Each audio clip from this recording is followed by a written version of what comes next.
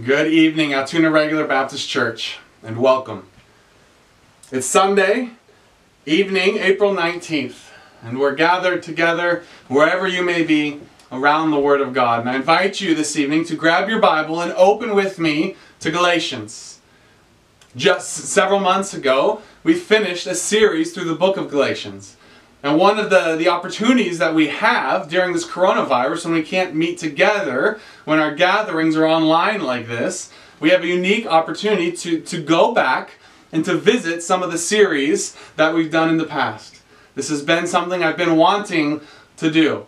Just a refresher, a reminder of some of the truth that we have seen. And this evening, we'll be looking back to Galatians. I encourage you, if you have your paper with you that was in the email, the link there, if you don't have this with you, I would encourage you to print it off, have it with you. You'll see there's study questions along the side of each point.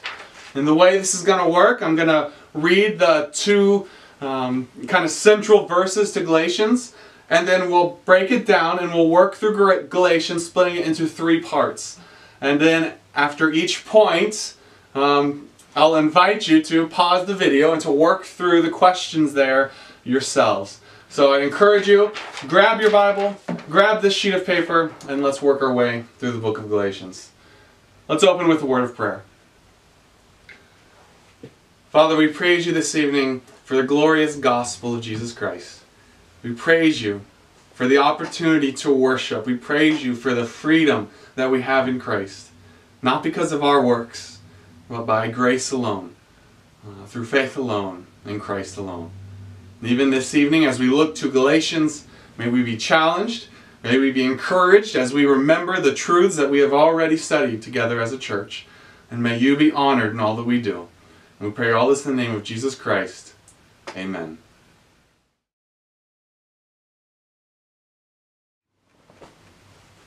The book of Galatians can be divided into three parts. First, Paul defends his authority in chapters 1 and chapter 2. In chapter 3 and 4, then, Paul defends the true gospel. And in chapters 5 and 6, Paul then applies the gospel. The book of Galatians is written by the Apostle Paul, and it's written around AD 47. It is the earliest of Paul's epistles. As you may remember, Galatia is an area, it's a Roman province in modern-day Turkey. And Galatians is written to several churches in this province. Several churches that have been founded by the Apostle Paul and Barnabas on their missionary journeys. Specifically, their first missionary journey. And as you work your way through Galatians, as you read Galatians, you notice an urgency that is in Paul. And that urgency is because soon after he has planted this church, these churches in this area, false teachers have come in. And these false teachers have added to the gospel as preached by Paul. And what they've added is they've added works. And what these false teachers are essentially saying is Christ is not enough. He's a good starting point, but then you need to add circumcision. You need to keep the law. You need to add all this to Christ. And so Paul is urgently writing to these churches and he's pleading with them, do not listen to that. Because to add anything to Christ is to lose everything. The gospel is no longer the gospel. It's no longer good news when you add any work the gospel. And so you'll sense an urgency. In fact, Galatians has one of the shortest introductions of any book written by Paul. He jumps right in.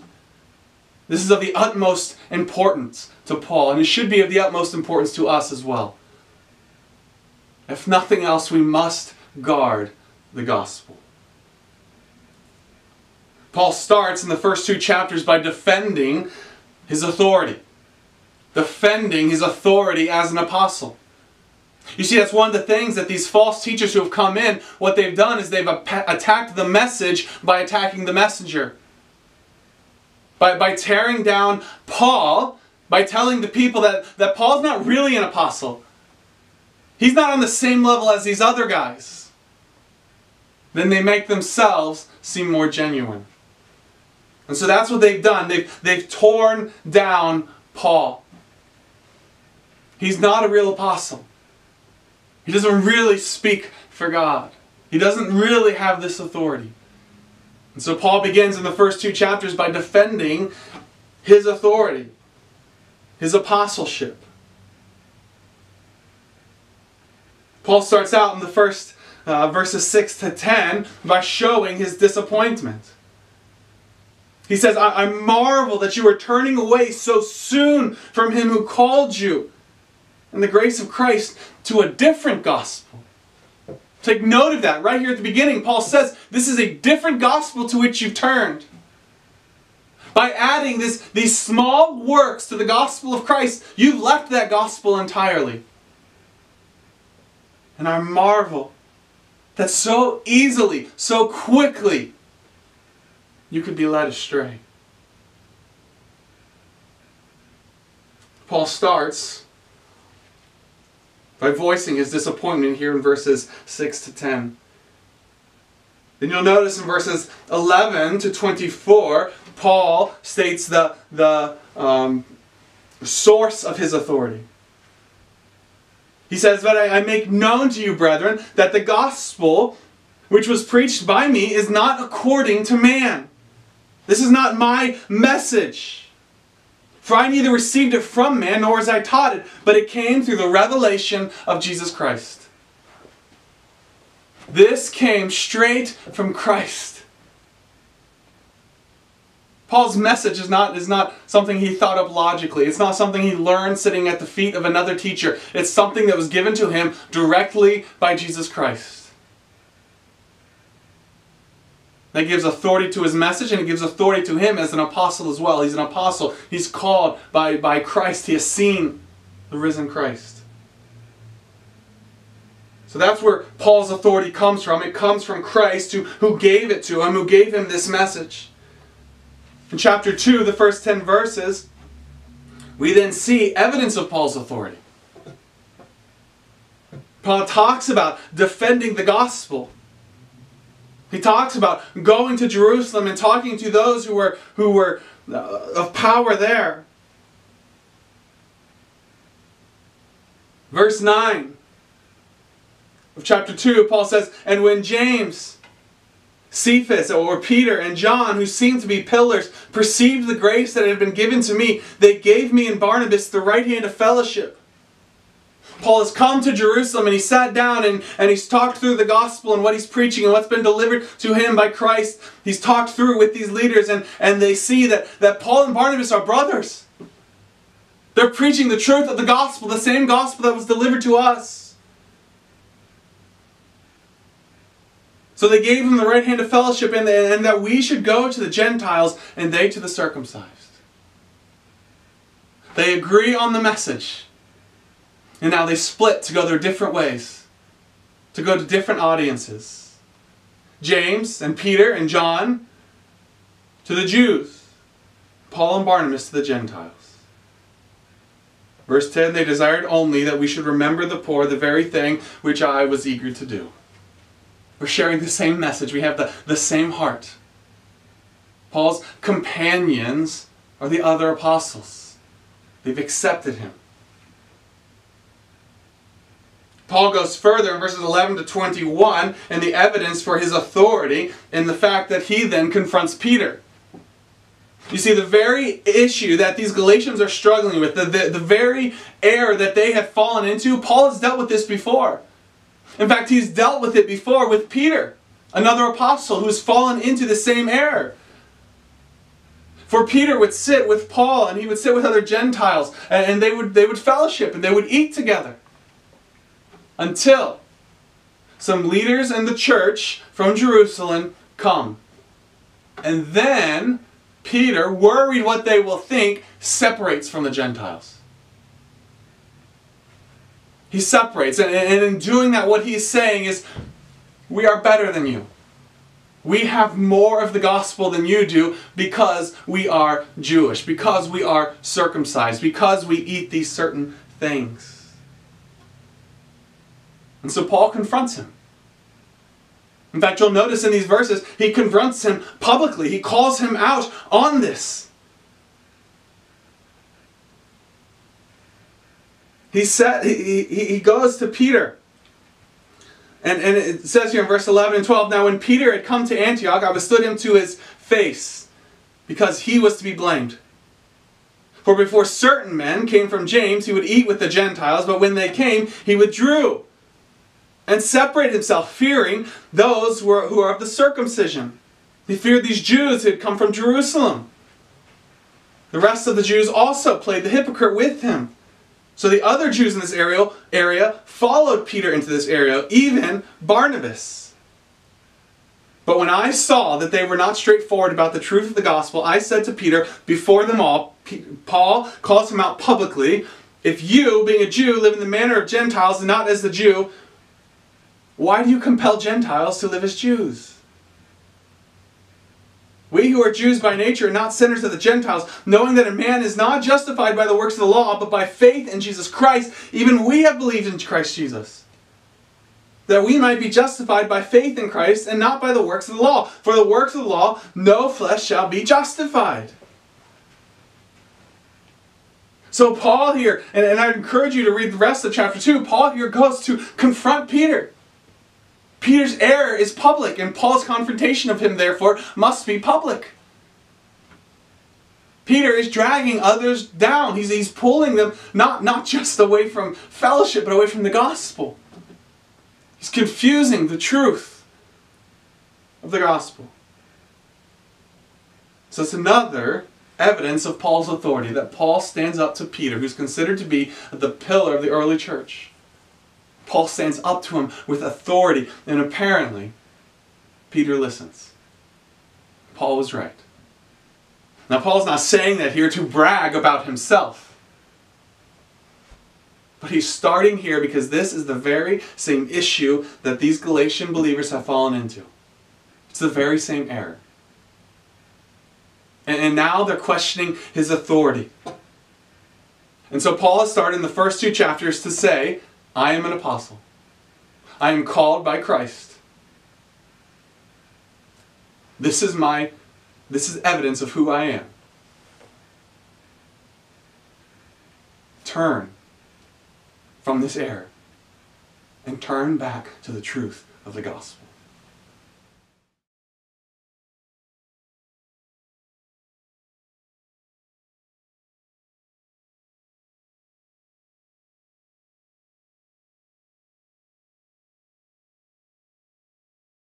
In the first 2 chapters of Galatians, we see Paul defending his authority. As we come now to chapter 3 and 4, Paul turns and he defends the true gospel. Having defended his authority and his right to speak on this, he now turns his attention to the gospel. The very thing that they have confused and in confusing have actually lost. Paul starts his defense here in verse 3, chapter 1, "O foolish Galatians, who has bewitched you, that you should not obey the truth, before whose eyes Jesus Christ was clearly portrayed among you as crucified? This only I want to learn from you. Answer this question. Did you receive the Holy Spirit by works of the law or by the hearing of faith? When you were first saved and the Spirit came upon you and indwelt you, when you became a believer, was that by your works? Or was that by faith?" They would have to answer, it was by faith. We believe that. We were saved by faith. Now Paul goes forward. Are you so foolish, having begun in the Spirit? If you were saved by faith, are you now so foolish to think that you will be sanctified by the flesh? See, what Paul's trying to get them to understand here is that salvation from beginning to end, from justification to sanctification to glorification, it is all a work of God and of God alone in Christ. Our works play no role in that. As you were saved by faith, so you will be sanctified by faith. It's all the work of God in Christ.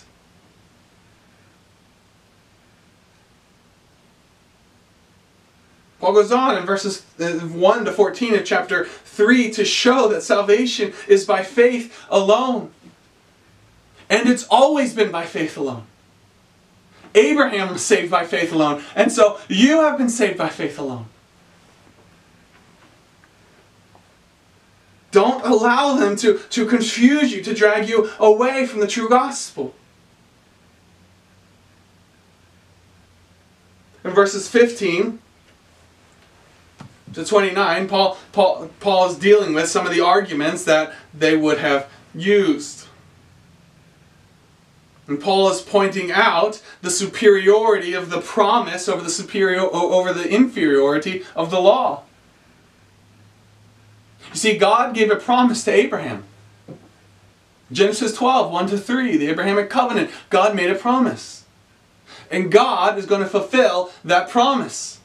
And Paul's point is, if God gave that promise to Abraham in Genesis 12, is God then going to go back on His word later?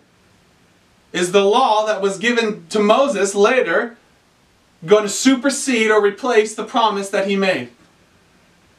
No, because God is faithful. And when God makes a promise, when He makes a covenant, He keeps that. So the promise that came first is superior to the law that came second.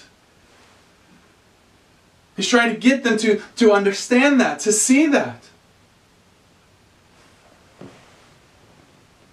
Verses 4, in chapter 4 then, having confronted their wrong thinking, their confusion, after explaining to them the purpose of the law, that the law is not meant to replace the promise, it's not meant to save you, it's meant to reveal your sin, it's meant to draw you to repentance, so that God will then save you by faith through His grace. Having dealt with that in chapter 3, in chapter 4 then, Paul deals with their identity in Christ. Verses 1 to 7, you are an heir with Christ through God. You're a child of God. By faith, not by your works. Look at all that God has given you in Christ. You are an heir of God. You can come before the God of the universe and say, Abba, Father.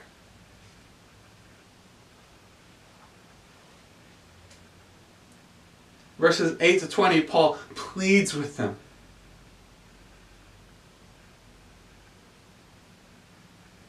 He pleads with them.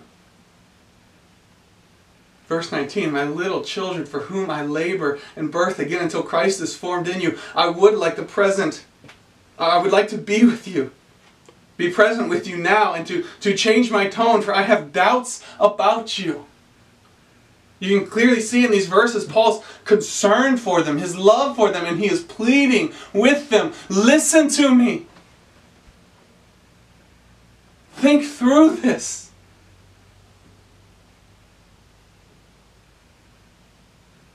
Verses 21 to 31, he looks back to the Old Testament again. He looks back to these two covenants. These covenants, as he says, they're symbolic. He's using them to make a point. These two sons. Verse 21, tell me, you who desire to be under the law, do you not hear the law? You're adding the law to your faith, you say. But do you not know the law? Because you see, if you would have read the law, you would understand that that's not the purpose of the law. It never was. Verse 22, for it is written that Abraham had two sons, the one by the bondwoman, the other by a free woman. But he was of the bondwoman was born according to the flesh, and the free woman through promise. And so Paul is using these two sons, and he's making his point. Down to verse 28. Now, we, brethren, as Isaac was, are children of promise.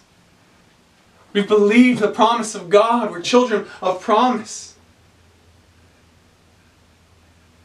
But as he was born according to the flesh, then persecuted him who was born according to the Spirit, even so it is now. Nevertheless, what does Scripture say? Cast out the bondwoman and her son. For the son of the bondwoman shall not be heir with the son of the freewoman. So then, brethren, we are not children of the bondwoman, but of the free. Paul's whole point here in chapter 4 is know your identity in Christ. Know who you are. Know all that God has given you in Christ, and don't allow anyone to take that from you. Cast out these false teachers from among you. Don't give them any voice. Because you are a child of God. You're an heir of God in Christ, and do not let anyone say otherwise.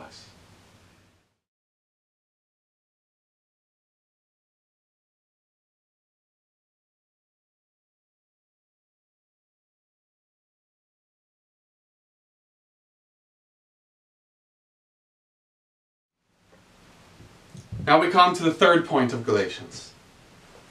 Paul defends his authority, Paul defends the true gospel, and now in the last two chapters of Galatians, Paul applies the gospel.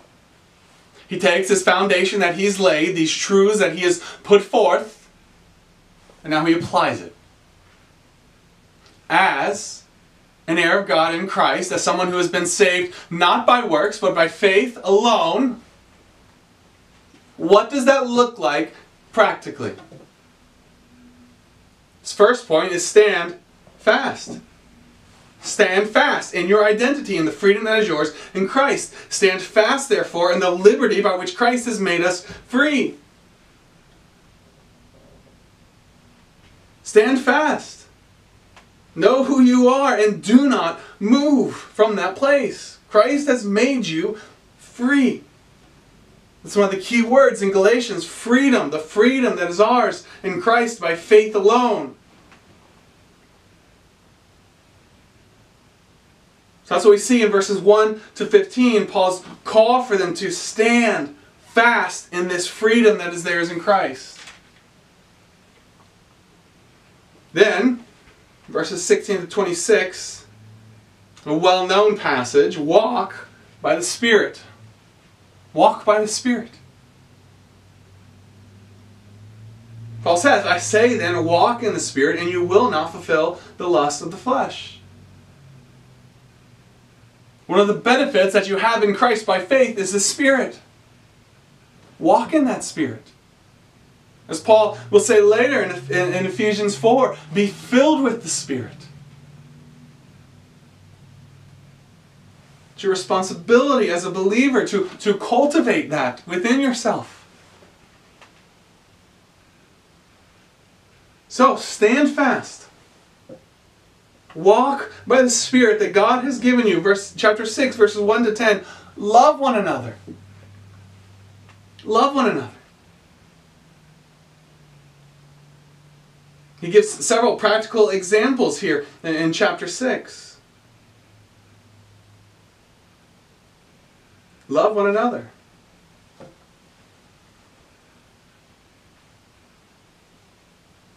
You see, the question that Paul's answering here in chapter 6 is this. See, if I am a believer, as a believer, if I'm not motivated by keeping the law, then what motivates me to obey God? What motivates me? And the answers we see here in chapter 6 is love. I'm not motivated by fear of God. I'm not motivated by fear of punishment. I'm not motivated by the law to obey God. I'm motivated by love. The Christian life is a life of response to God. As we see in Romans 12, 1 to 2.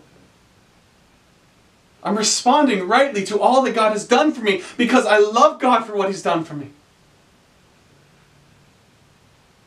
I treat others well because I love God and because I love them. It's not law that motivates me as a believer. It's love that motivates me as a believer. So stand fast in the freedom that is yours in Christ. Walk by the Spirit. Love one another. And finally, as Paul comes to the close, boast only in the cross. Realize that all that you have in Christ and all that you're doing, it's not because of your works. You haven't earned any of this. It's the glorious gift of God by His grace alone.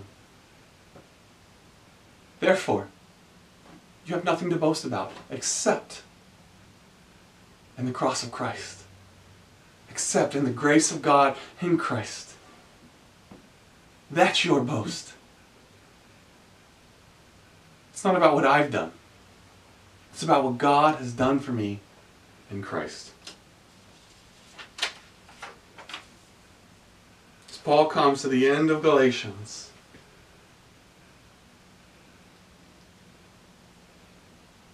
the truth that we must wrestle with, that we must come to a conclusion with him, is this: to add anything to the gospel of the grace of God is to lose the true gospel. To add anything is to lose everything. Salvation is by grace alone, through faith alone, in Christ alone. God has saved us in Christ. He's equipped us with the Spirit, and He has called us to walk in the freedom that He has given us. As Paul has been pleading with the Galatians, so I would remind you this evening. The Christian life is not a life of striving to please God, but of responding to what God has done for me in Christ. So may we love one another. And may we boast only in the cross. May we not look to our works, but look to what God has done for us. Brothers and sisters, I would plead with you this evening. Search your heart. Have you added works to the gospel? Have you added expectations to what God has given you? Stand fast in the freedom that is yours in Christ. Walk by the Spirit. Love one another and boast only in the cross. We serve a good God. We serve a gracious God. And may we never get confused. May we never add to the glorious gospel that He has given us in Christ. The good news that we are heirs with God in Christ. I would encourage you, if you've not yet, work through the study questions. I've added study questions to each point to kind of guide you. I know that that's a quick fly through. There's several messages that we have online on our website as we worked our way through Galatians, a passage at a time. I'd encourage you to go listen to those. If you have any questions or any more interest in that, feel free to reach out to me as well. Work through those questions. There's children's application questions there on the back as well. Other passages of Scripture for further exploration, and then several songs and hymns to meditate on as well. I would encourage you to take advantage of this sheet, answer those questions, work through Galatians together as a family. Let's close with a word of prayer. Father, we praise you this evening for the glorious gospel of Jesus Christ. We praise you that we're not saved by our own works, by our law keeping, by the good things that we do, or even who we are. We're saved by faith alone.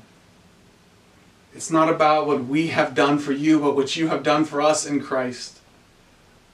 If there is anyone under my voice who has not turned from their sins and turned to Christ, may the truth of Galatians grip their soul. And may they place their faith in Christ alone this evening. Pray that you would be honored, even as we continue to meditate on the truths of Galatians. And we pray all this in the name of Jesus Christ. Amen.